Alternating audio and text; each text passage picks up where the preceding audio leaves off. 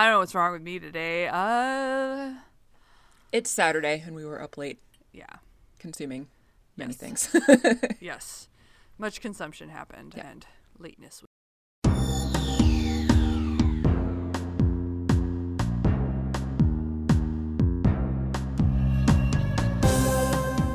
Welcome to Stargazing, a Stargate gazing podcast. I'm your host, Kathy. And I'm your other host, Mary. And each week we discuss an episode of Stargate beginning with Stargate SG-1.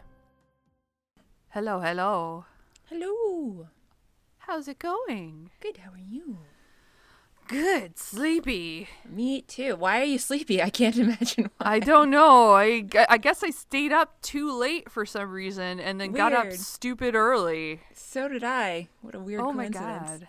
I was So also, weird. eating a lot of cheese and drinking some scotch and beer. What? Who would have ever thought that you did that? I did that too. What a coincidence. I No know. way. Yeah. So crazy. Quite a coincidence. Needless to say, the 12 or so mile run that I had planned to do this morning didn't really happen. Oh no. I'm sorry.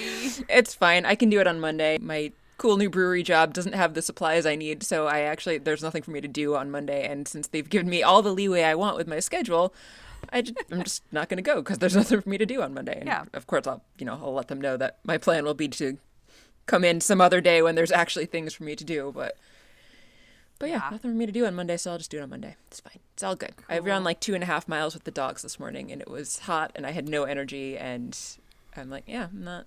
That's it. That's enough for me. Yeah. It's unpleasant. I'm not happy. It is not as nice out this morning as I had thought and hoped it would be. Yeah. I feel like when I looked earlier this week, it was supposed to be like 10 degrees cooler today than it is. Yeah, that's what I had thought too. I had thought that it was going to be much cooler than it was this morning. It was already almost 70 and felt way warmer in the sun and was very humid. So Yeah. I was just like, nah, screw this. No. I'm tired. I'm going home. So I came home and watched the episode. Yeah. Sorry, that was a good idea. Yeah. Sorry, Yeah. Kurt's texting me. Oh. I mean, somebody named my brother is texting me. I don't. Someone named your brother. Yes. He's coming to take care of my cats next weekend, and Oh, where are you going next weekend? I don't know. that's Somewhere out of state. I don't know what that's like. I've been in this state for so long now. I don't know what it's going to be like. I'm also going away next weekend. What a weird coincidence. No way. I wonder if we'll end up Crazy. at the same place again. It's possible. It's entirely possible. My brother is worried about jabbing Pepper with a needle. He's like, I don't want her to hurt. And I'm like, she doesn't notice. Yeah, those needles unless are so small. Unless you interfere in her actual eating while you're trying to stick her with a needle, she doesn't even, stop. That's a good time to do it. She probably won't even notice. Oh, yeah, no. Just pinch her neck and Yeah. poke her, and she's done. And it's Yeah, those needles are so tiny. Yeah. Although I did find out that, so I went to put the cap back on one before I disposed of it, and apparently I bent it, and it was in the dark, and I wasn't paying attention, and it stuck through the cap, and I was like, what is that? Why does my hand hurt? It's because I scratched myself with the needle, but it didn't break any skin. Oops. So that was good. Well, Anyway, at least it was not used for a human, and so your likelihood of getting sick from that is much lower. Yeah. I did wash Than it my would hands be. immediately for more than 2 seconds. More than Sam's 2 seconds when Yeah. when her gloves were When those- dissolving in that box. Yes. Yeah. That's good. That's good. I'm glad to hear that. Yeah. That you washed your hands properly after that. It's very important. Yeah. Yeah. So when I watched the episode this morning, I tried my new note-taking tactic of downloading the entire transcript of the episode and then taking notes on that, and it was nice because it allowed me to watch the episode in just about an hour instead of 2 hours, but there's also like a Interesting. ton of extra stuff that I wouldn't necessarily have written, so I'm hoping that it won't involve me having to pause a lot while I work out what's worth saying and what's not. So we'll see how this goes. You'll just be like me then with my notes, where True. I write down everything, and then I'm like, I don't need to say any of this. They said this, and then they said this, and then they did the blah, blah, blah, blah, blah, blah, blah. And that's what Descript is for anyway. I used Descript to very easily take out word gaps. So Yeah. yeah, It'll be fine. Perfect. It's fine. And it saved me like a bunch of time, as I said, so it's great. So, speaking of this episode, what are we talking about today? We are talking about Stargate SG-1 Season 2, Episode 21, 1969. Nice. I'm so excited. I know! So excited.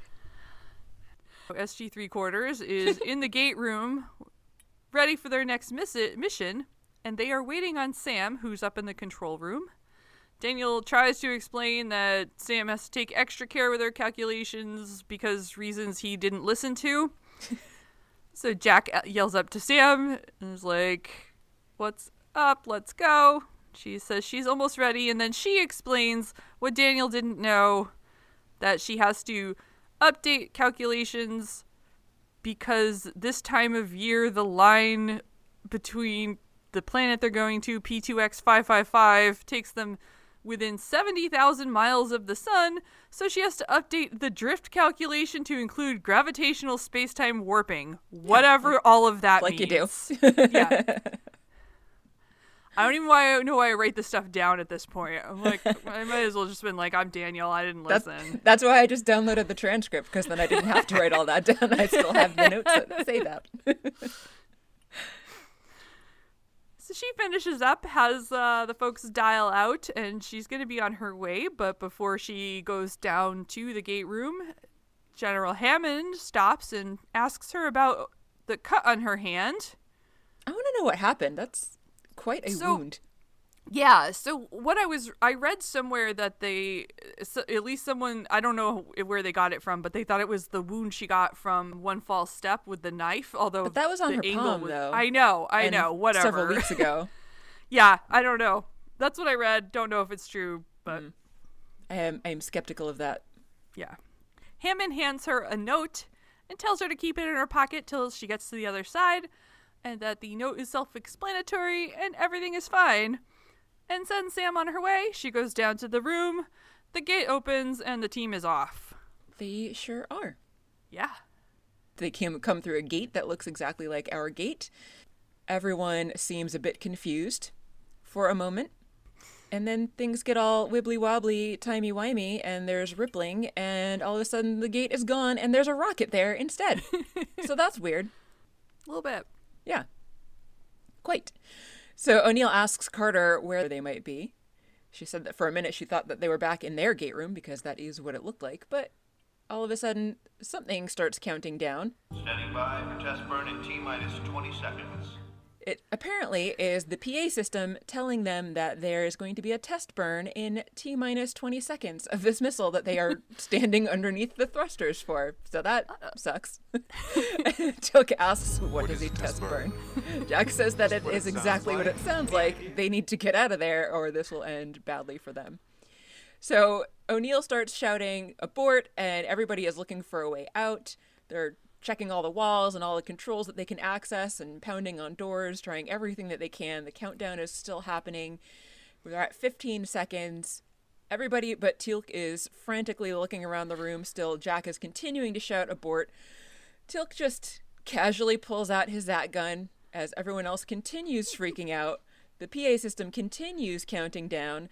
Teal'c, just all calm and cool and casual, lifts his Zat gun, aims it, shoots it at the missile, and it stops.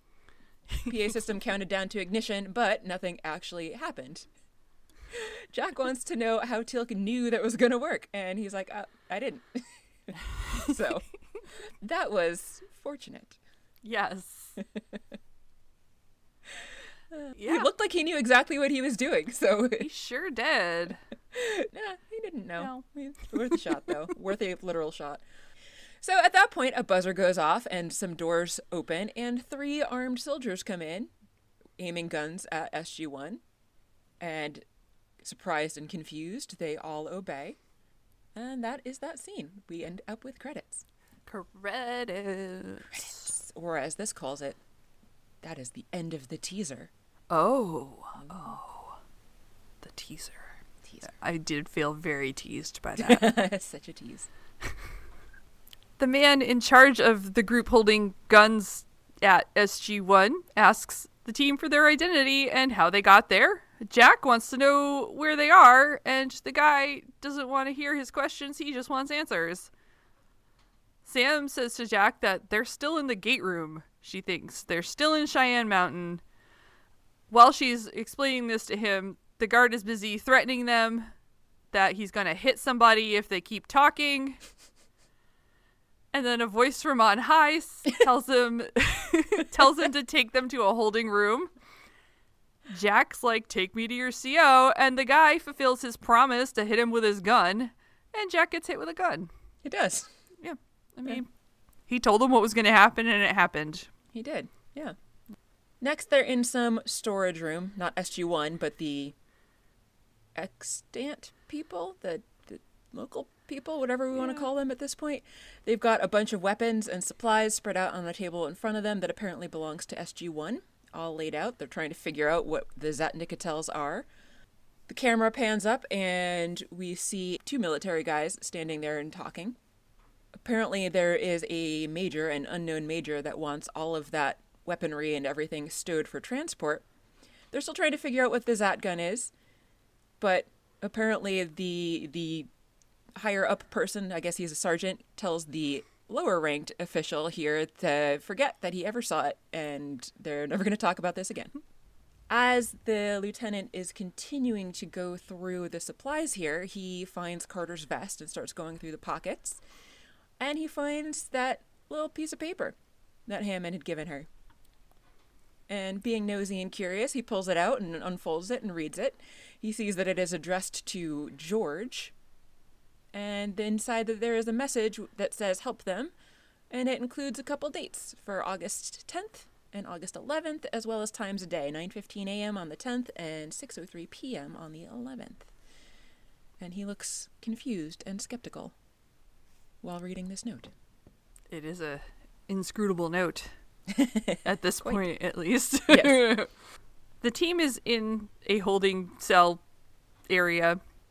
Sam has already figured out that they've time traveled back about 30 years. How did she figure that? I don't know. And how did she know, 30 years specifically? I don't know. Maybe based on the model of the missile or some piece of technology she saw, I guess. She just knows. I don't know. Knows things. Yeah. Jack's like, little bump in your calculations, and she apologizes. But I like that she explains it away as for a second or two they must have been in both time frames simultaneously, as though that that makes sense. Sure. Yeah, totally makes sense. Yeah. So that's why the gate was there and then not. All right. Yeah. If you say so. Jack let this go if she gets them back home and they can say it never happened. Daniel's like, or get us home before we left and it won't happen. Daniel then goes off on a nerd tangent about being able to anthropology at Babylon and the Great Wall of China. That's totally words. It was words. Yeah. Teal'c, though, is like, you could also prevent bad events from occurring. And Sam's like, no, we really can't do that. Because of the grandfather paradox. And she explains that if you went back in time and murdered your own grandfather, you'd never be born, which is only a problem if you're not Philip Fry. Yeah. I did do the nasty and the pasty. In which case, you just have sex with your own grandmother and you're cool. Because your own grandfather. Yeah. So this scene, remember, a couple weeks ago, I was talking about that book that I was rage reading that had started off good and then I hated it by the end and I just wanted to finish it. This scene actually reminded me of that because there was time travel involved and they discussed the grandfather paradox, but then decided that it wasn't real or a thing that they had to worry about. So they had traveled back in time, and then to get back to the future, the machine wasn't going to let them go back to their normal timeline because they couldn't go past a date they had already existed, and they also couldn't go to a date where they still existed. So they had to have a friend of theirs in the future kill their future selves so that they could then return to the future. Wow. And so their future friend is like, all right, I'm going to trust these past people. I don't even remember how they got him the message, but they got him a message, and he killed their present selves because he's like, all right, sure, I'm going to trust them. And then they were able to go home, and happily ever after, they they were able to live, and it was awful. I won't say the name really of the book in case awful. anyone's planning on reading it. I told one of our listeners the name of the book, and also told that person not to read it because it was awful. Wow. So it reminded me of all that. It was a dumb book.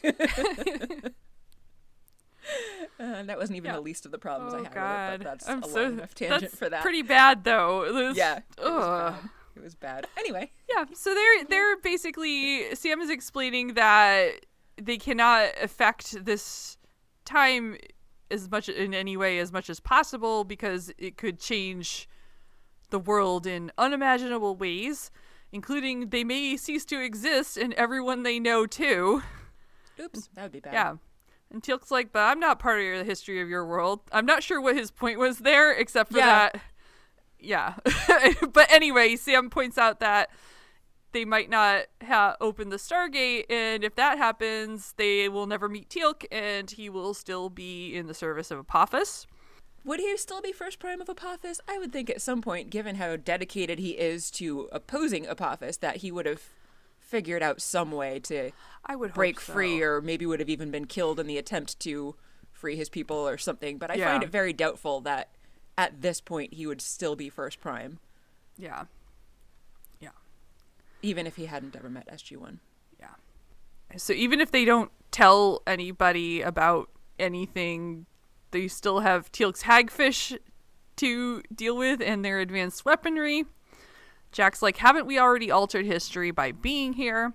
So Sam says that this is basically now they're on damage control, so they've got to try to destroy all their weapons and never talk to anyone about this. And live in anonymity forever. Yeah, yeah. And Jack's like, anonymity does not go over well in secret bases. And Sam insists he cannot say anything. Then some men with guns come in. And one of them goes to Daniel and speaks to him in Russian, asking if they're Soviet spies. Daniel casually says no in Russian. He realizes almost immediately what he's done by admitting he at least understands Russian. I really laughed at this Yeah. very hard. Jack was so exasperated. Yeah. So the guards take Jack away and leave the rest of them in the room with Daniel like holding his head in his hands, leaning on the bunk bed. Like, oops. How has nobody had an issue with Teal'c's tattoo yet at this point? I don't know. Nobody's acknowledged it or seems to have noticed it, but a large solid gold tattoo on someone's forehead is obviously not the norm, which is why he always wears a hat when he goes out in public. Yeah. I feel like you're not a very good spy with an extremely distinguishable mark on your head. Yeah, that exactly. You don't when cover I was up. younger, I really wanted to be in the CIA or the FBI until I found out that you can't have any tattoos, and I already had tattoos at that point, so I was like, oh, guess that's not going to happen. Like, back when I was in college, I was thinking about possibly trying to go that route, and I was like, oops, too late for me. It's not too late for me, though.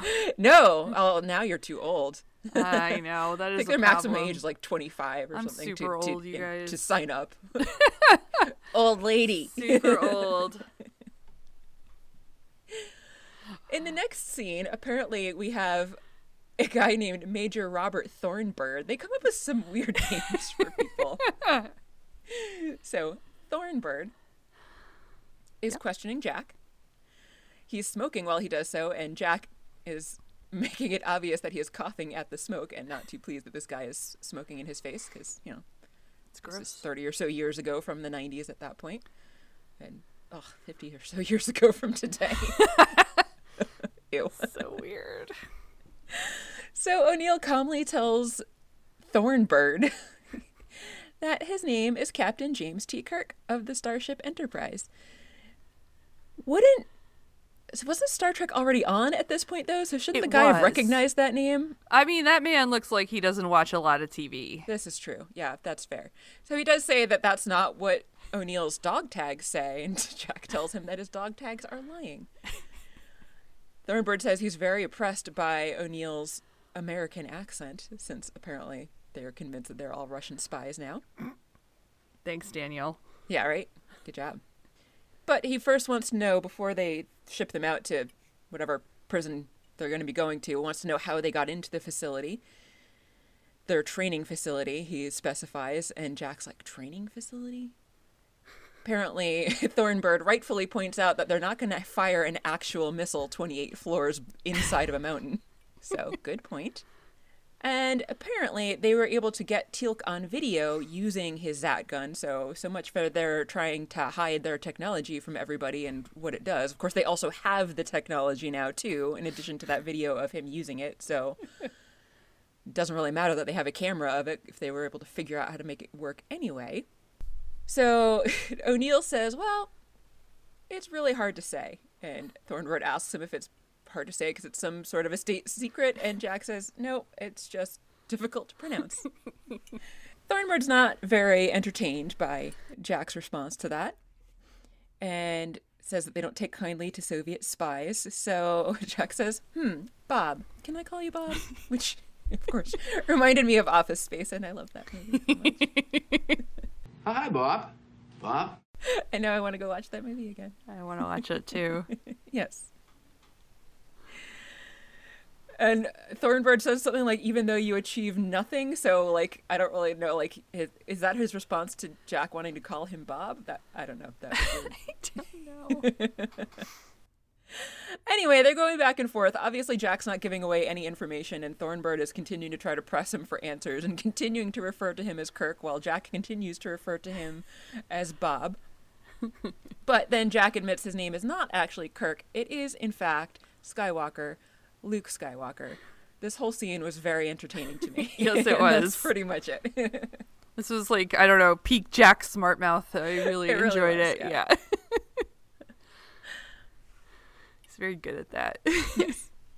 In the present, General Hammond is standing, I want to say, in the conference room, staring down at the Stargate. He's in the dark by himself. There's no one around. That's but then weird. someone, he's just, thinking maybe. I don't know.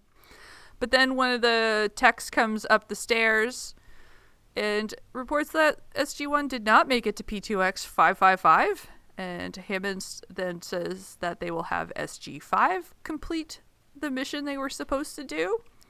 And the dude's like, but what about SG-1? And Hammond's like, hopefully they'll find a way back. And the guy's like, don't we want to search for them? And Hammond's like, this is one mission where they're on their own. Yeah. He sounds pretty sad and is looking pensive and worried. Yeah. So the tech accepts this and he leaves because he's not Jack, so he doesn't fight Hammond on that. Yes. So back in the past, there is a blue van driving down the road, and it passes some random sign that says to breathe deeply because soon you'll be in Albuquerque, and there's like a cowgirl on it, and you can visit Mike's Leather Emporium, apparently, which is just so random. I also made note of that because I thought it was really funny. Oh, yeah, it was bizarre. Inside of a van, which is presumably the same van that we just saw driving, SG-1 are all sitting along benches in the back, and they're handcuffed, and they're trying to figure out what's going to happen next. Jack figures that they're going to probably try to split the team up, so they're not going to have a whole lot of time to talk and make plans. So Carter again goes on about trying to live the rest of their lives without affecting history and no one ever figuring out who they are. So she's apparently already given up on any hope of returning to their normal timeline at this point, which is weird. She does that though sometimes. She's more of a pessimist occasionally She than really the other is. people. It's surprising. Yeah. I guess she's just kind of trying to be practical or pragmatic about it. But you can have a little bit of hope and optimism in there while still being realistic, I think. Yeah. She says that she can't think of an or, but Daniel and O'Neill are both pretty insistent that there's got to be an or of some sort. There's got to be some alternative to just living here in the past forever. And Teal'c, at this point, points out to everybody what we actually hadn't known before, that if he remains on Earth indefinitely, then eventually he's going to be taken over by his symbiote when it becomes mature. So I thought that was interesting. Yeah. A thing we had not known before. Does it just, like, stay in his pouch and take over from there? Or does it, like, migrate up to his brainstem and tunnel through his body to get there. We already I don't feel know. like- We've already wondered if it can tunnel through his body anyway when it's like Yeah. repairing stuff. I feel like it pops out of the pouch and re-enters from behind. Oh, You're yeah, welcome. that's possible and gross, and you're probably right. I hate that, but yeah. Okay. Anyway, the van hits something, and there's a loud... Sorry, I'm done now. That's what it would sound like, I think. You're probably right. You're just getting even for all the clacky keyboard sounds. So the van hits something, and it causes one of the tires to blow out. The van pulls over, and all the officers that were up in the cab get out. One of them is the same guy that had read Carter's note from earlier, and he pulls out his gun and says he's going to go and check on the passengers in the back. The other guys are checking out the tire. Guy with the gun does, in fact, go in the back, and Jack asks flat tire, and he said, yeah, and I am the one that arranged it. So that's weird, and SG-1 is all surprised to find this out. How do you arrange a flat tire like that? I don't know. Yeah, that is a very good question, and I have no idea. Because there was only the one tire. Like, Yeah. did he... So it's not like he put, like, a strip across the road or a bunch of nails. Yeah. So, Mm. we'll Anyway, find out. Yeah. handy guy. Right? Yeah. So he says he found the note that was in Carter's vest and wants to know where they got it from. And suddenly, Sam takes a look at his name tag, and OMG, she actually says, oh my God, in fact, it says Hammond on it. And apparently, this is Lieutenant Hammond, as in not yet a Crown of Marble general, but I was wondering if he's starting to get a Crown of Marble underneath that hat that he's wearing. He might. We don't ever see. We don't. I just called him George after this because Fair. he's not General Hammond. But It's true. I don't know. Now we can start I don't know a if you Hammond care. hat watch because he got his hat out of nowhere in the That's right. Black Hole episode, and now he's got a different hat on here that may or may not be hiding Crown of Marbleness. So Fair. that's 2 hats for Hammond. 2 hats. Yep. 2 Still, I think he's still behind Teal'c a little He bit. is behind Teal'c. I don't remember how many Teal'c is at. Me either. But anyway, You're supposed to be keeping track. I do, but I haven't looked it up. I could open the document, I suppose. Like, I guess Anyway. it's right here. Do it. Now I want to know. Sorry, Pepper just started howling again. Stop it, kitty. 1, 2, 3. So 4 up to this episode. Okay. Yeah. So anyway, back to the van. Carter tells Lieutenant Hammond, or George, as we can call him now, that General Hammond gave her that note before they left and said to keep it in her vest pocket until they got to the other side. And George is like, well, it's addressed to me in my handwriting. So, I mean, like, I know we all recognize our own handwriting, but if I found some random note that I had no recollection of writing in handwriting that looked very similar to mine, I wouldn't just assume, oh, hey, that's got to be my handwriting. Like, No. I've had a lot of students that have similar handwriting to me, but when I'm grading their tests, I don't just assume, oh, hey, in some alternate timeline or some future date, I must have taken my student's test for them and then turned it into myself. I just assume, oh, hey, that's weird. This person's writing is similar to mine. If you did do that, you're making even more work for yourself than if you just I know, because fail I hate everyone. grading so much, I and then know. to also like time travel and take a student's Yeah. test and then have to make myself grade it. It's just so much extra work it that I would seems not do. unlikely. But if the handwriting fits, Yes. So Jack wants to know what the note says, and George tells them that it said to help them, and he says that this would, of course, lead to a court-martial, but he needs to know why he should help them if he is, in fact, going to do so. He seems a little bit too ready to believe what is happening here, but I guess we can see that now, even at a young age, when he doesn't know Jack yet, he's still under Jack's influence. I also thought that this actor did a really good job of emulating General Hammond, Oh, although I felt like he definitely. needed a little bit more Texas to his accent. yeah, no, I But think like he did his a good job. mannerisms and overall way of speaking, I thought were pretty spot on. Yeah, agreed. Yeah. So Carter says that he should trust the note because the note was written by him and it was his idea. although Jack specifies that it's one he's not going to have for another 30 years yet. So, of course, George is confused about what is happening. And so Sam tells him that it might be hard to understand, but they've come back in time. And George says, well, I can't help you because this is all a little too far-fetched for him. Still not troubled by Teal'c's tattoo. Nope. That's worth pointing out. So Daniel tells him that they can prove it. Jack asks for the date, and that's when we finally find out that it is actually August 4th, 1969. 69, dudes! Nice. O'Neill says 69. Nice. And asks Daniel what happened in 69. Nice.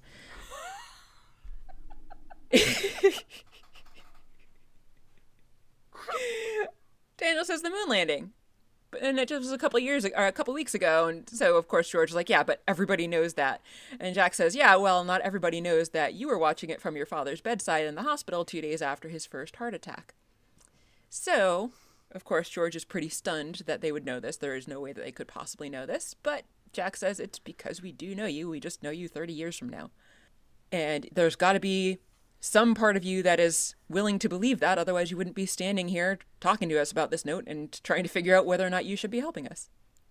George, past Hammond, continues to stand there for several seconds and puts his gun back in its holster. We get a hard cut to the inside of the van again, but now there's some ominous music that's been added in as he fishes for some keys and starts unlocking handcuffs.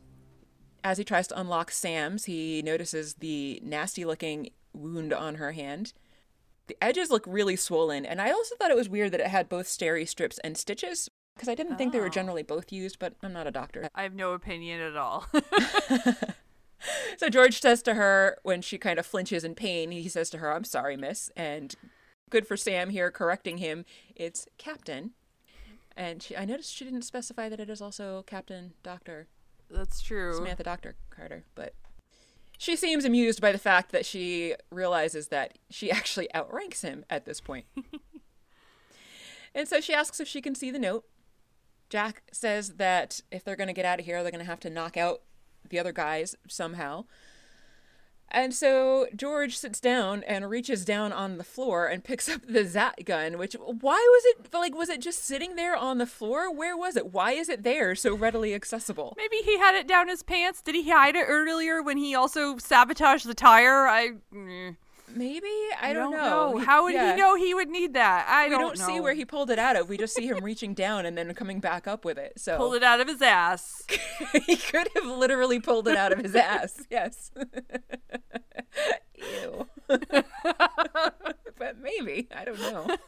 It seems like it would be large and uncomfortable to carry something that size and shape, but I am not here to yuck anyone's yum. So apparently, yes, this Zat gun will work. Hopefully it's not smelly and gross from wherever George got it from. So they tell Hammond that he needs to go outside and yell for help until it specifies that the dangerous foreign agents you now guard have inexplicably freed themselves. George understands. He gets out, nods, and shouts for help and pretends to be pointing his gun at everybody. And so they shoot the other guards with the Zat gun. So they ask where the rest of their gear is, and Hammond says that it's in another truck that's going to be coming up behind them. All of it, apparently, except for this one Zat gun, is in that other truck. So again, why? Why is this one Zat gun the only thing that's not there with the rest of their gear? But anyway, that truck is going to be there in any minute now, so they tell Hammond, old-timey Hammond, to lay down and pretend that he's unconscious along with the rest of the guards. So eventually the other truck does come up, and when they see all of the guards from the first truck unconscious on the ground, they get out. Jack and the others were, of course, hiding and fire on them and knock them all out as well. George gets back up, joins them. They go in the back of the truck and open one of the big boxes that's in the back there, and it is like stuffed full of gear. Like, I don't know how they could have possibly carried this much gear on them, even among the four of them, because it's a large box that is stuffed full of gear. And then we learn there's also a second box full of gear. Like, what? How are they carrying all of this? They don't look like they're ever... I mean, like, they've got a lot of gear on them, but it doesn't look like they're carrying 2 big crates full of gear on them when they go on these missions. I don't know. That was weird. Yeah. And so again, Hammond's like, yeah, all of your equipment except for this ray gun are in that box. Again, why? So Jack gets up, he takes the Zat gun, and he shoots the 2 boxes 3 times to make them vaporize. And Hammond is very stunned to see this happen. Jack asks about the videotape that they have of Teal'c firing the Zat gun at the rocket, and conveniently, it was also in one of those boxes that they just vaporized. So, that's good. Yeah. Jack asks George if he's got any cash.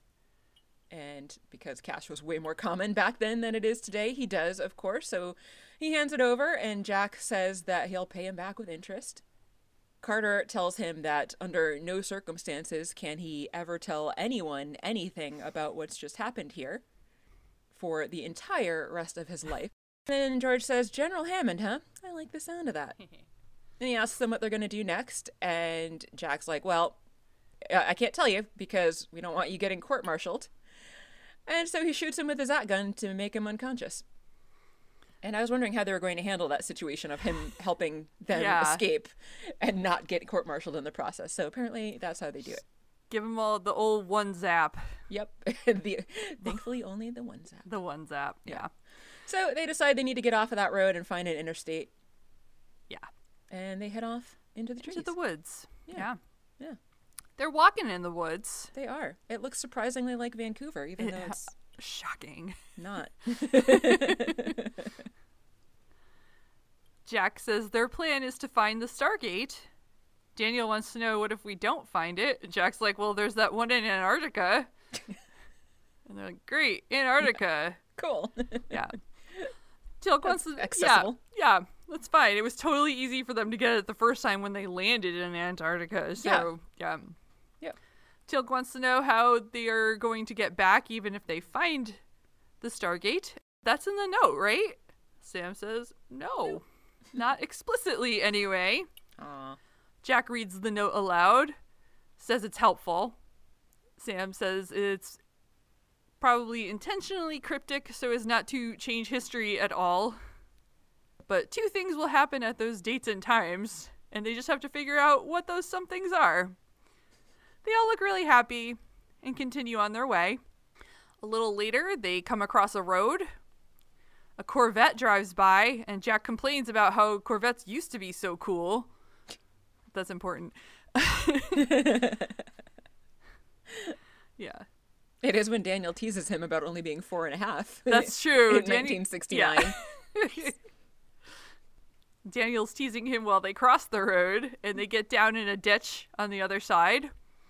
Jack has Sam try to hitch a ride, so she stands up on the side of the road with her thumb out while she's doing that. I like the alluring pose that she tries to strike, which doesn't really work when you're dressed in big baggy fatigues. She also really isn't paying attention to what she's doing. Like, no, she'd be not. like looking away, and then a car would like zoom by, and she'd be like, "Ah!" And I'm like, right. "Yeah, because you're not trying. You're not looking. Yeah, you're not trying." While she's trying, Daniel says that he thinks they should go to New York because that is where Catherine lives, and she might know where the Stargate is. Sam's, though, distracted and not doing her job hitching a ride, says that they cannot do that because she cannot meet Daniel until years from now. And Daniel's like, we'll go in disguise as foreigners. Ooh, how exotic. Yes. He does speak 23 different languages, he says. Pick one. Of course you do, Daniel. Yeah. Yeah. Also, how are we only learning that now? First of all, I'm not convinced anyone can really speak 23 languages. And if they can, then wow, I'm impressed. But yeah, shouldn't we have learned this before now? I would think so. Somewhere. But yeah, so Daniel thinks maybe even their visiting her gives Catherine the idea to start up her research again in the first place, which she does around this time. Mm-hmm. Teal'c gets tired of Sam's terrible efforts at getting them a ride. He says this method is ineffective. So he climbs on out of the ditch and stands in the middle of the road, spreads his arms and legs out in front of this colorfully painted bus. It's a beautiful bus. It is. And Jack slaps him on the arm and asks him what he's thinking. And Teal'c's like, that is effective, O'Neill. It was. Yeah. Jack goes to the door of the bus and opens it, and oh my god, it's Dr. Teeth and the Electric Mayhem on their crazy-ass bus from the Muppet movie. That is what that bus is. Totally is.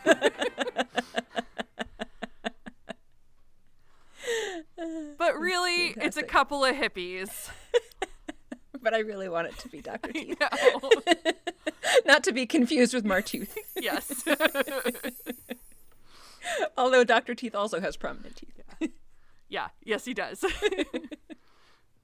They would have stopped, man, says the guy. They're headed for upstate New York for some big concert. Gee, I wonder could what that have that would have been. They are headed in the same direction as the team who want to go to New York, so they are invited to hop in, as opposed to hop on. Teal'c looks at the bus, and the hippie tells Teal'c to ride on up front with him, brother. It's cool. Still no one thinks anything of his tattoo. No. So Teal'c gets on, sits up front, everyone else is in the back. The dude introduces himself as Michael, and Teal'c tells Michael, I am not at liberty to reveal my identity. And Michael's like, far out. Really enjoyed this was whole very funny. episode. Yeah, it really was. Great. Yeah. In the back of the bus, Sam, Jack, and the girl who... Did we ever get her name? I don't Her know. name is Jenny. At some point someone says it, Okay. but she doesn't introduce herself. Okay. So Sam, Jack, apparently Jenny, and Daniel are all sitting on benches in the back of the bus as it starts to head down the road. And Daniel kind of sheepishly looks over to her and says hello, and she says hi. She asks what they did, and Daniel says, well, we didn't do anything. But Jack's like, no, we've got a problem with the establishment. And so then all of a sudden Jenny opens up and she's like, oh, I can so relate. So apparently she had been a little skeptical of them before, but upon hearing that, now she is perfectly comfortable with them and tells Carter how much she loves Carter's hair. And they reiterate that they need to try to get to New York. They want to try to find some cheap clothes so that they can blend in. So Jack asks if there's any cheap clothes place around. So yeah, they're going to go and take them to get some clothes on the way. Now, finally, someone asks Teal'c about his tattoo. Michael asks Teal'c what it means, and Teal'c says that it represents slavery to false gods, and Michael's like, right on. And he asks what it's made out of, but Teal'c will not discuss it further. So Michael's like, cool, all right. He figures that they all just went AWOL and tells them that they're thinking about crossing up to Canada after this big concert that they are going to. And Teal'c asks why. Michael says, because, you know, the war. Teal'c says, the war with Canada. Which also made me laugh. And Michael's expression here, too, was really great. Because he's like, who the fuck is this guy? Yeah. And he's like, No. no. not a war with Canada. And he The war with turns Canada. back to the road and is just like glancing at Teal'c as Yeah. he continues to drive silently. The side eye. And then we get a big long musical montage.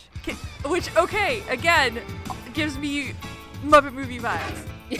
Just 'cause, Yes, you it know, does. Yeah, road I can see tripping that and, for like, sure. They stop in Texas for some clothes. They do. They move on in St. Louis. They're on the side of the road while Jack services the bus.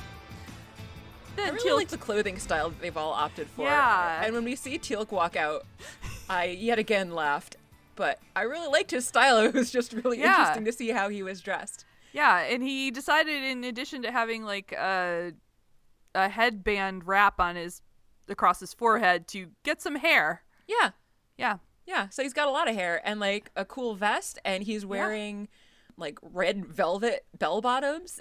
And I wanted to know if he picked out all his own clothes or if someone picked it out for him, but Good I question. like to think that he picked it all out himself Yeah. and was really going, letting his personal flair come out. So Yeah. yeah. Yeah, Jack's outfit looked very Jack. It and did. Yeah, leather Daniel's- jacket, motorcycle boots and jeans. Daniel seemed sufficiently Nerdy. nerdy. Yeah. He looked like 70s professor with like a blazer and Yeah. plaid bell bottoms. And just Sam looks super cool. Sam looks cool and classy with some rose-tinted glasses and a long skirt and a cool flowy vest. Yeah. Yeah, I was really digging everybody's fashion choices here. I thought it was great. Do we count the headband and hair as a hat? That's what I was wondering. I kind of feel like we should. I feel like we should, because it's not really a hat, but for a bald person, can't we say that a wig is just kind of a hair hat? I think so, right? I think we hair should. hat? Yeah. And I I'm think gonna the add that addition to of the list. bandana to it makes it even more hat-like. Yeah. It could all be one piece. Maybe Yeah, maybe it he could be. got like it's like a costume hat with the headband already part of it. Yeah, it could be like the time that Jeff and I went on a cruise, and I don't know why, we don't know why, but for some reason, everybody was wearing visors with Guy Fieri hair attached to it. Really weird. It was so bizarre. Like, yeah, so it was like all these people wearing like furry wigs with like frosted tips and a visor attached to it. And it was just weird. We're like, we have no idea like why so many people were wearing this either or where they were getting it from, but like a bunch of people on the ship had it.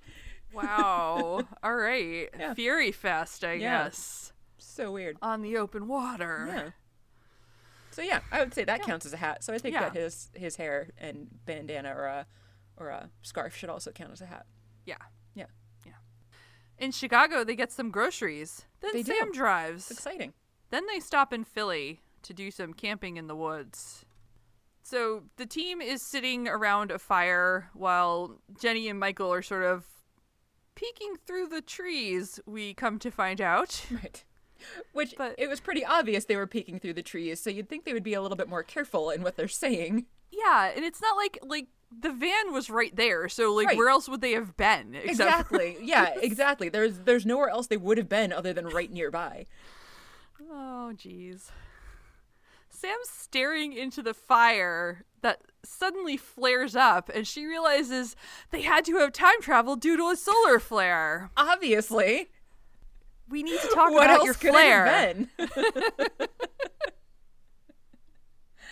And this is my Office Space reminder, We need to talk about your flare.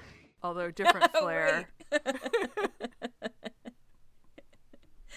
Good times. Good times. So Teal'c was like, "Oh, so it was an error in your calculations?" And she's like, "Obviously no." She says that at some point before, in the past, there we go, him and, Future, but past to them. yeah, Right? Because yeah. Yeah, okay. In Sam's personal history, Yes, personal history, but future from where they are now in 69. she was asked to explore alternative applications for using the gate, including time travel. Coincidence? Huh. So she said the only way the only way she could figure it to work would be if a massive solar flare happened at the exact moment they were traveling through a wormhole. Doesn't this just add that much more dangerous complication to all of the traveling through the gate that they're doing, in addition to all Yeah. the other weird, random, dangerous complications that we've seen so far? Yeah. And So yeah. maybe they shouldn't be messing around with this thing? Yeah, I don't know. Still? Yeah, but you know, these are just theoretical until now, I guess. Until now, yeah. right. But the something about the wormhole moving closer to the sun because of the flare and the magnetic field increased gravity, slingshots, whatever, slingshots them back to Earth. Somehow that equals time travel. Yeah. Well, you know, if you slingshot backwards around the sun, that makes you travel back in time. Isn't that how they did it in Star Trek 4? I was gonna say, I think that Star Trek also used this. Yes. Everyone knows that. I obviously. know, obviously. backwards around the sun.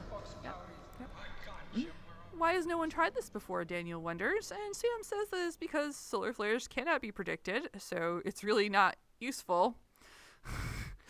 But so Daniel's like, how do we get home? And Sam has figured out that the notes are likely time and dates of solar flares that General Hammond in their normal present must have looked up the flares that occurred in 1969 in order to give them a way to bring them home. That must be it. Yeah. What else could it possibly be? At this point, the hippies come into the clearing. They are concerned about some of the stuff they've just heard. Jack offers them soup, but Michael wants to know who they are, and they're traveling to Earth and where? What? Jack's like, we're in trouble with the establishment. Just not the establishment on this planet. So they're posing now as aliens who came to Earth long ago to hide. From a galaxy far, far away. Yes. Damn little chimes in.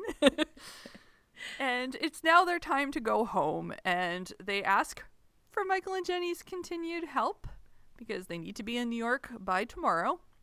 Michael's not so sure about this. So Jack picks up the Zat and shoots the fire that goes extra flare. 37 pieces of it. Do you really just want to do the minimum? I don't really like talking about my flare. Okay. They're impressed. And so Chuck's like, we really need your help. And Jenny is into it, so Michael agrees. Yeah. I was worried for a minute there that Jack was going to stun them and that they were going to steal the bus, and I was glad that that is not what happened.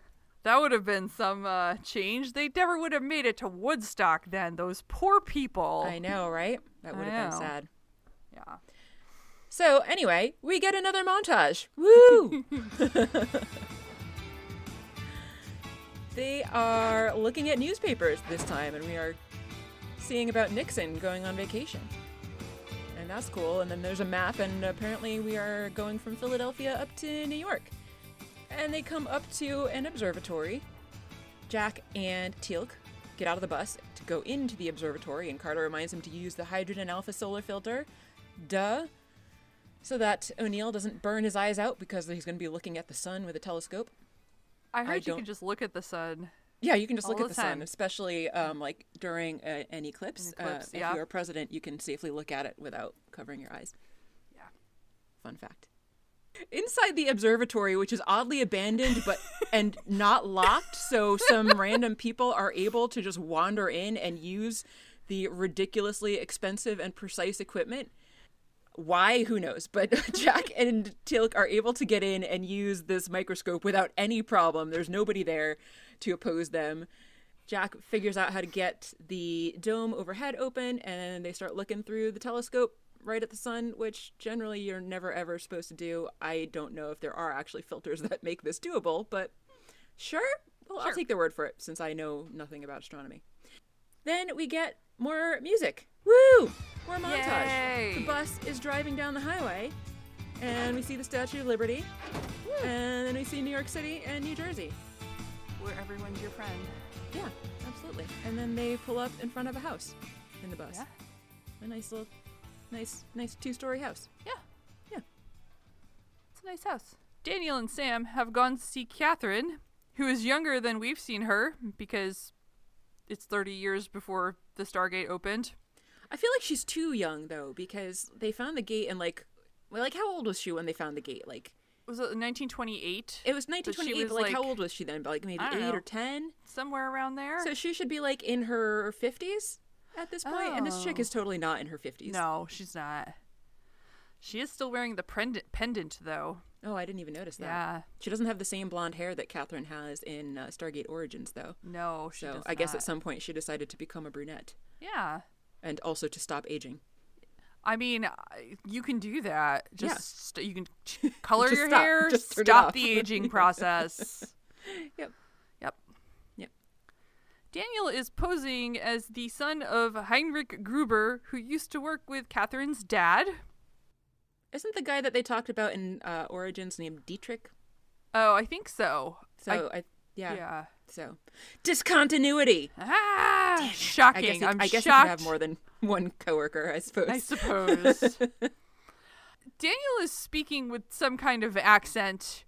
I don't know anything about a German accent. I mean, I've spoken to people who are German. Yeah. This is awful. Did your father ever explain to you the nature of the work he was doing in 1945? Only that the American military was under the mistaken impression that the device Dein father discovered might halt some dark military purpose. It was also super weird where he'd be like, "Mein Vater," and I'm like, you could just say "my father." You're speaking English. My is not one of the hard words in English, Daniel. Mein Vater often spoke of Dein Vater. It is such an awful, awful German accent, like distractingly bad, and it was hard to understand for me at some points too. It was so bad. Like I was like, what the fuck is he saying? Yeah. The guy that plays Brücke in Origins does it way better. Yeah. As do Jeff's grandparents, for that matter. Yes, Jeff's grandparents, right. So Catherine wants to know why they're there and what was so important they couldn't talk about it over the phone.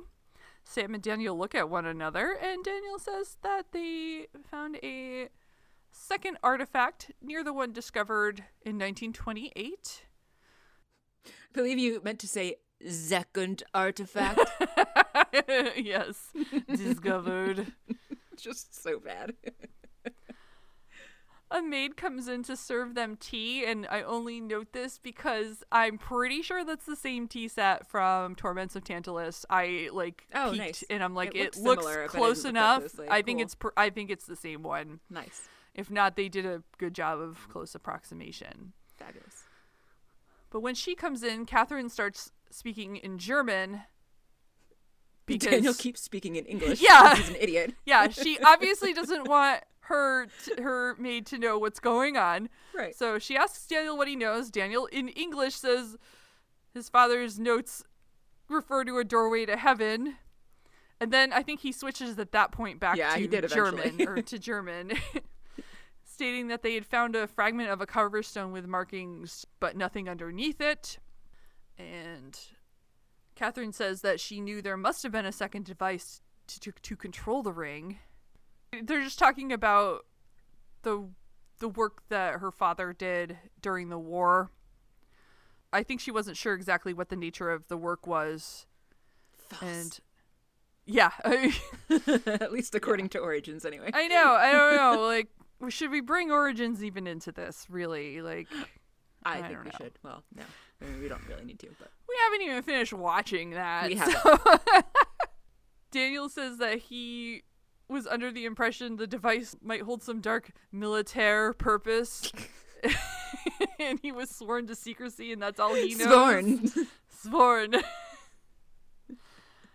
Catherine and her father were also sworn to secrecy, and the Stargate has been locked away. Daniel wants to know where. Catherine says an armory in D.C., but it's pointless because the military won't even acknowledge its existence. I heard a cat meow in the background. I know, me too. It was adorable. We didn't get to see it, but no, but it meowed. Yeah. And then Daniel asks which armory. Why on earth would Catherine tell this rando this? Right? I don't understand. Like, what does he feed her to make her think it's important for him to go find the Stargate? Like, right. I don't know. Or what did he put in her tea when she wasn't looking? Yeah, I don't know. Yeah. But something, she obviously tells him, but yeah. Well, thankfully, the end of that scene is the last that we get of Daniel's just atrocious German accent. Yes. And we're back in the observatory again. Jack says that in a few seconds, they should know whether or not they're going to be able to go back. They're expecting that they're going to see that solar flare, if a solar flare does happen, as that note is presumably predicting. And Teal'c asks, and if not... And Jack says, I guess we stay, which would suck a lot for Teal'c because Teal'c would have a pretty bleak future if that were the case. Yeah. Apparently, it is time for the flare to happen, so Jack checks in the telescope, and in fact, he does see a flare happening. All right, there's my flare, okay? And this is me expressing myself, okay? There it is. And if we have any astronomy friends that want to let us know if you would actually be able to look at a solar flare from a telescope like this, I would be happy to hear about that, because I don't know. So, because they see a solar flare, Jack tells Teal'c that at precisely 6:03 p.m. tomorrow, they're gonna go home. That's convenient. Yes. Yeah. The electric mayhem pulls up just as Jack and Teal'c exit the building. You fans have given us so much throughout the years. Your love, your money, your Underwear! Yeah! They hop on in. Perfect timing. Yes. Teal'c confirms that Sam's theory is correct. And Jack asks where they need to go. Daniel says, we're going to DC. Yet another montage with Yep. the same stupid music. Hey, that stupid music, I will have you know, was composed by a specific person whose name is in the credits. I don't know why it's important for me to tell you that. Sure His it name is. was Bruce Turgon. Oh, Yeah. that name sounds familiar. Yeah, I don't I don't know know why. him from anything, but yeah. So I was like, oh, okay, they had somebody specific come and do this. That's fun. Yeah. It's just like It's actually not bad music. It's just weird that they keep doing all these musical montages using that one song. Yeah. It's just weird. just I don't know. It's just some generic jaunty rock tune. Yeah. Like, I will surely be playing it in the background. yeah. Jenny and Michael drive them to DC because they are good folks. Mm-hmm. And Sam says if it's going to be close, and if they can't find a power source right away, and Jack's like, we will. That's that scene. Yep. Yeah. That was Hard too- cut. Yeah. They stop. Yeah. Jack says to Michael and Jenny that you're unbelievably. Daniel supplies groovy. Jack's like, yeah, groovy. I want to know what he was actually planning on saying. Yeah, before I they don't cut him know. off, though. I don't know. You never know. We don't. Daniel says the people of his world will be grateful. Jack adds, not the establishment, though. You really lay into that one. Lean into it. There was a... yeah, but they have to do the rest of this themselves. Jenny wants to know why. Jack says it's dangerous. Michael would like to go with them and says that they owe them. And Jack's like, we sure do, but you can't go with me. You have to stay here. Trust me. This is a great time, he says. Jenny says that Michael got drafted. Sucks. Yes. Michael says they were going to the concert for one last blast, but if they went with SG-1, that would be better because he doesn't want to kill anybody. And Jack starts to say something here, but Sam cuts him off and says they cannot say anything, and Michael has to make up his own mind about what he's going to do. And it sounds like Michael made up his mind he wanted to go with them, but okay. Yeah. Well, they also talked about going to Canada, too, Yeah, so it that's sounds like true. he's going to be draft dodging, and Yeah. I guess, and I think Jack is pissed about that. He probably Or do we think that is. he feels bad that the kid was drafted? I was I having don't trouble know. reading I don't. why he was annoyed or I don't angry know here. what Jack's feelings are Yeah. on Vietnam. So. No, I don't either. I guess we don't know. Like, he's upset by the situation, but Yeah. I had trouble reading if he was upset that the kid was going to have to go to war, or he's not really a kid. He actually looked like he was way too old to be with the chick that he was traveling with, but I don't know if he was feeling bad and upset that Michael was going to have to go to war, or if he was feeling angry that Michael was planning on dodging the draft as somebody who himself has made a career out of being in the military. It's very unclear. Yeah. So they're going to walk from there. Jack apologizes to Michael and Jenny, and the team climbs out of the bus. Jenny tells Sam their secret is safe with them, and Sam's like, I know, and hugs her and thanks them and tells them to take care, and they part ways.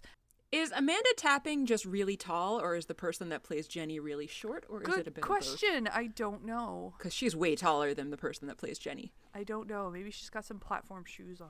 I don't know. Oh, I that's have no possible, idea. too. I'm curious now. She is 5'9". She's a tall lady. Ah, she is a tall lady. Yeah, she is Awesome. taller than a Kathy or a Mary, even. and they're Yeah. relatively tall people. Yeah.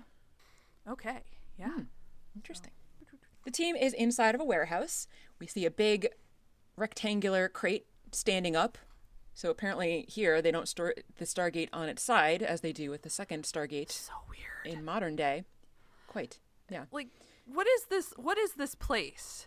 Like, it's so random. There's a Stargate standing up. There's like random vehicles. What? It looks disorganized. I don't know. What I think is it's the this? storage room. I'm thinking it's probably like the same storage warehouse from Indiana Jones. So probably maybe. the Ark of the Covenant is in there somewhere too. Would be my guess. All the things nobody wants to ever find again. Exactly. Yeah. A guard crosses the room and steps out of frame, and then there's a blast of blue light, and the Jeep gets electrocuted. So, like, did the shot just go right through the guy to the Jeep? Like, we only heard one shot, and I was confused as to why the truck was getting shot in the process. I guess don't it know. rebounded off of him. Anyway, it doesn't really matter. I was only confused because I hadn't seen the guy at first until I rewound it, and I was like, why are they shooting that truck randomly? And then that's when I realized when I rewound it that there was a guy that had walked by first. You're just that crazy. What do you want? Just go around shooting things, see what happens, you know. Yeah. You don't want to go crazy and do a 3 all the time, but Right. maybe a 1 here and there, see what happens. Just for fun. Yeah. So after that guy is out of the way, because apparently there's no more than just one guard in this facility, so they go up to the big tall crate and they unlock all of the seals that are all around it. The front and the back fall down, and ta-da, there's the Stargate standing conveniently upright.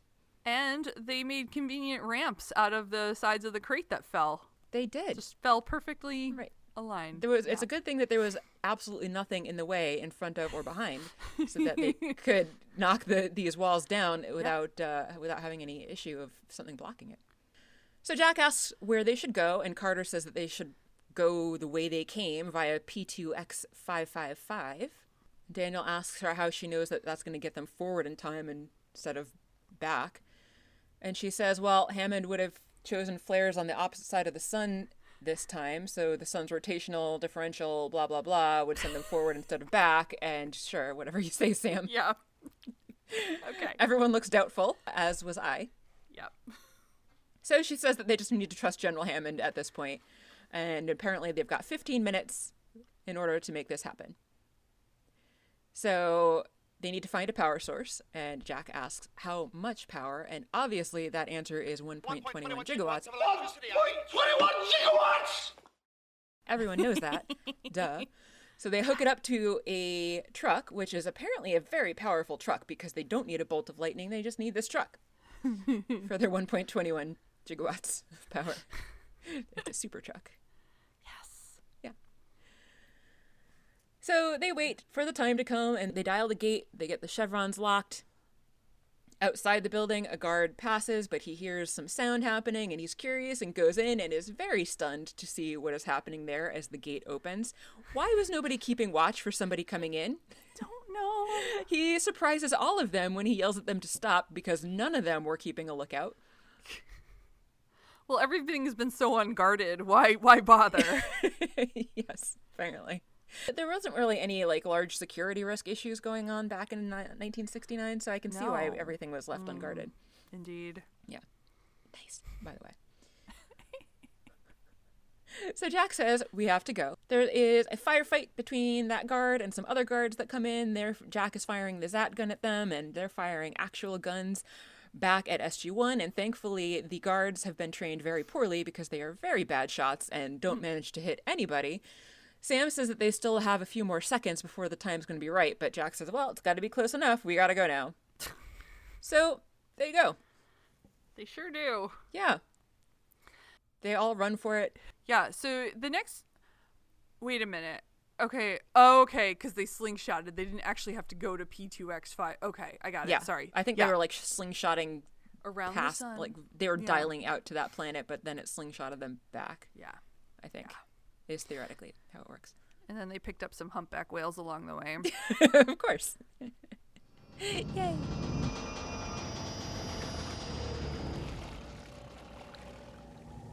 Admiral, there be whales here.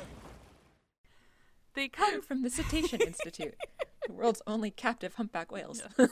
That is not a thing that can ever happen. No. But I still love that movie so much. It's a good movie. So good.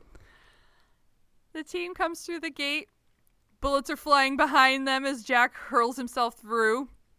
The gate room is completely dark, except for some lighted strip around the ramp for some reason, and everything around the gate is covered in drop cloths of some kind. I first heard you say lighted stripper, and I was like, I don't remember there being a stripper with lights on. I see. Disco stripper, just like your disco bear. Just like my disco bear when she wears her like LED vest at night. Yeah. It's a stripper in an LED vest. What do you want? All right, fair. That's cool. Yeah. Jack makes a Wizard of Oz reference. We're home, Auntie Em. Sam asks where everyone is, and then the door to the gate room opens, and in walks an old woman in, I don't know, a nightgown? Yeah, why is she wearing a nightgown? I don't know, or like a really, really old-timey white dress. I don't know. Yeah, and none of them seem to notice that, like, all the equipment is covered in, like, shrouds or sheets or something. They're just like, there's no people, but nobody comments on the fact that everything is covered up and dusty, too. Yeah. She greets Jack by name, and then Teal'c and Daniel. She says she hardly recognizes Daniel with hair. Jack's like, do we know you? And she says Sam will recognize me, and she has Sam come closer, and Sam sees it is Cassandra, and they hug. And Jack is confused because Cassandra is 13 years old. Cassandra says she's been expecting them her whole life and explains that they went in through the gate a few seconds too soon and the flare threw them far into the future. Who would have thought that precise measurements are important and that not following those precise measurements would have repercussions? Crazy. Although I guess we saw in the episode with the black hole, Sam's like the location and direction of the bomb had to be exact, and they're like, this is good enough, and it apparently was in that case. So well, you know, it works for Jack sometimes, so he just rolls with good enough. Fair. Cassandra is going to send them back. Daniel wants to know how she knew about this. Cassandra tells them that Sam told her about this and that she's going to need to send her home. She explained this when Cassandra was old enough to understand. So they don't have any time to actually chit-chat beyond this because they got to go, and she cares about precision. She does. Unlike Jack. But there's so much to know. And Cassandra's like, what? Sam, what are you doing? You know that's not cool. Yeah. Cassandra has a bit of sparkle bling on the back of her hand that she touches, and it opens the gate. Where do we think this came from? Do we think it's alien tech, or do we think that we figured out how to develop this based on things we learned on other planets? I don't know. Yeah. I don't know. Sam pulls out the GDO, there's the word, and Cassandra tells them your journey is just beginning, and the team goes through the gate. In the gate room, a technician tells Hammond that there's an incoming traveler, and he is surprised when he realizes that it's SG-1. Hammond tells him to open the iris, and he seems surprised and also relieved as he rushes down to the gate room to meet SG-1. The iris slides open, and the team all come through, and O'Neill is just so relieved. He shouts, yes! And he heads down to meet Hammond and gives him a kind of half-assed salute and then says, we're home. And he says that it's thanks to one sparky young Lieutenant Hammond. Sam asks how he knew, and Hammond tells him that when he was a young lieutenant, he was ordered to escort 4 people from Cheyenne Mountain, and in the vest pocket of one, he found a note with his name on it. Shouldn't they, like, past George already told them all of this, so he's not telling them anything that wasn't already told to them. But anyway, he reiterates everything that George said to them in the past, that he said to them in the past. Sam asks how he could have possibly known when was the right time to give it to her, and he said that when he saw the cut on her hand, that he remembered seeing it when he took her handcuffs off, way back in 1969. Nice. Sam says, so you've just been waiting for this to happen? And Hammond says, yep, ever since we met, and I almost didn't even let you go on this mission. But Sam says, right, but if you didn't, then you would have changed your own history. So, of course, Hammond had to let them go. But now he says it's going to be a very long debriefing, people, and they're going to start in an hour. And then he also tells Jack that, with interest, Jack now owes him $539.50. And Jack smiles and says, yes, sir. And do we think that he ever actually fulfills his promise to pay Hammond back with interest, as he said he would? I'm going to say yes. I'm going to say yes. I'm going to think he probably does too. Yeah. Yeah, and that was it. That was the end of the episode. Yes, it was. Yeah. So good. Yeah, it was. I was going to say, I'm not really even going to bother to ask because I already know you liked this episode. I also liked this episode. yeah. Would you like to talk about why you liked it, though? I mean, what's not to like about it? Right. I love time travel. I liked their fun costumes. I loved the whole, like, hanging out with hippies on a bus thing. Teal'c was hilarious. Extra fish out of water in this one. I liked seeing young Hammond. And I don't know. I really enjoy a good, like, time. I mean, as I said, I really like time travel stories. I don't care that. I think it's funny when they don't actually explain anything about, like, how it happens. Yeah. Like this, they're like, I would prefer that shot to- around the sun. Yeah, I don't want a technical explanation about why they think this would work. I don't care. But I prefer that to what that book that I was talking about tried to do, which was explain what the theory is and then be like, nah, just nah. We're gonna say that that's not true and we're gonna do our own thing.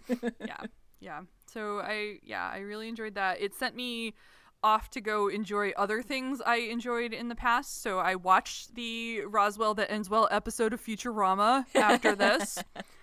I watched the Muppet movie. Excellent. I intend to rewatch Office Space. Oh yeah, for sure. And when I was reading the Wikipedia page for The Electric Mayhem, like you do, I saw that they had done a cover of Paul Simon's Kodachrome. I love that song. And then that sent me into a Paul Simon whirlwind where I've been listening to a lot of Paul Simon.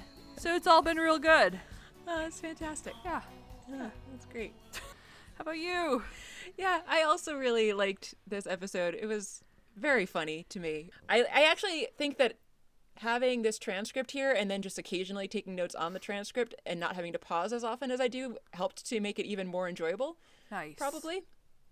So I'm probably going to continue to keep taking notes this way and see if it continues to go okay. Because it saved me a lot of time and makes it easier to enjoy the episodes. Yeah, really funny. As I said, I was really enjoying how everybody dressed and seeing like a different part of their personality that we don't get to see when they're all dressed in their uniforms. And yeah, I like to think that they all chose their own outfits. Even though Teal'c is like so stoic all the time, he had such a flamboyant outfit on. I thought it was fantastic. I loved it. I generally also like time travel stories. I don't know that I like them quite as much as you do. And as I said before, if they're not done well, when I was complaining about that book, because that book didn't do it well, I don't like them if they're done badly, but I think that they did a good job with it here. This has nothing really to do with this episode, but I like time travel stories that take us from someplace in the future to present day too. So that actually is making me look forward to the upcoming season of Picard, which will be great. But that has nothing to do with Stargate. I just thought I'd throw that out there anyway. Nice. Yeah. Not that it'll be present day, but it's going to be like near present day. I haven't watched any teasers about new Picard, so. Oh, that's all I know is like the general plot line, but. Okay. I haven't really watched much in the way of. I think I've watched one teaser, but.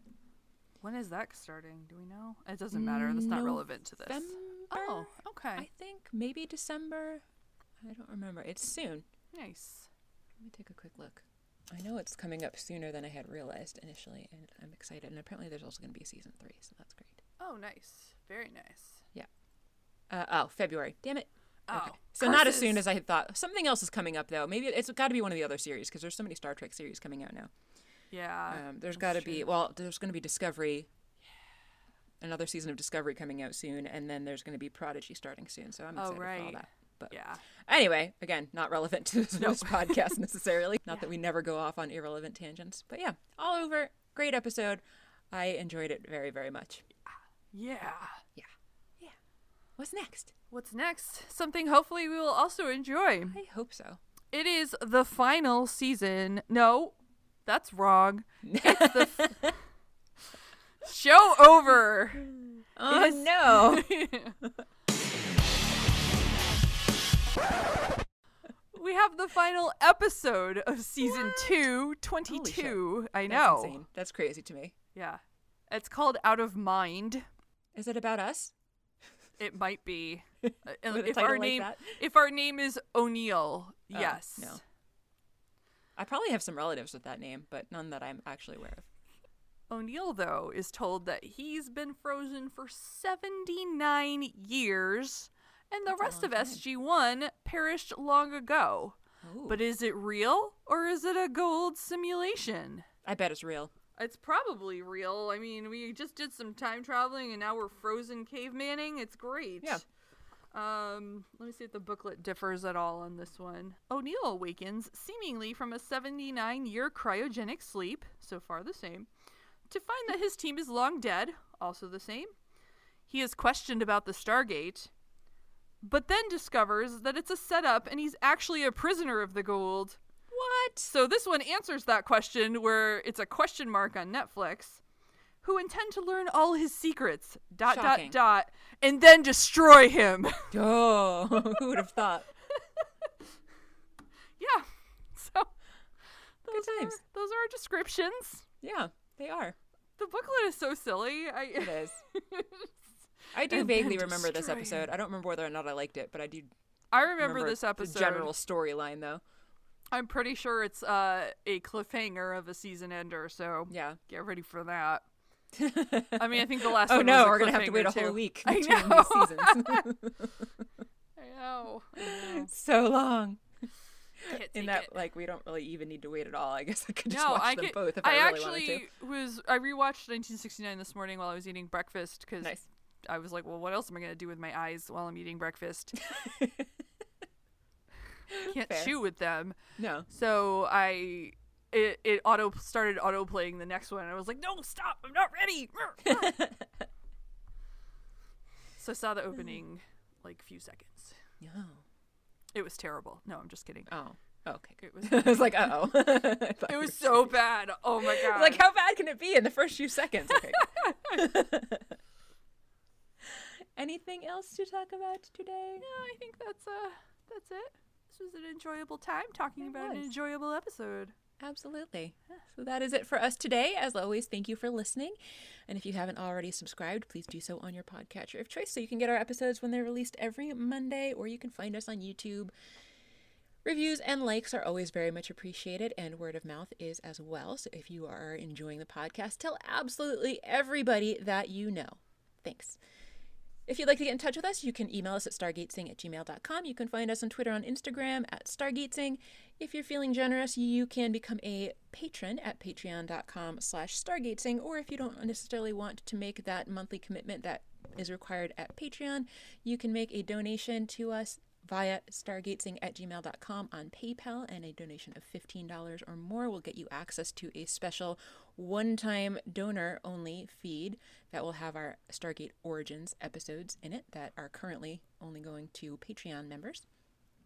And of course, you can check out our website at stargatesing.space. I'm Mary.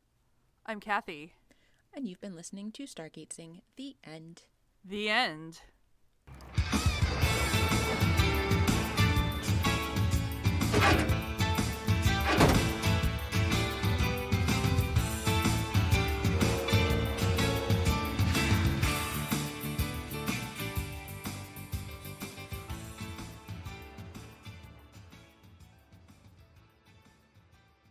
I got a Nikon camera. I love to take a photograph, so mama don't take my Kodachrome away. Such a good song.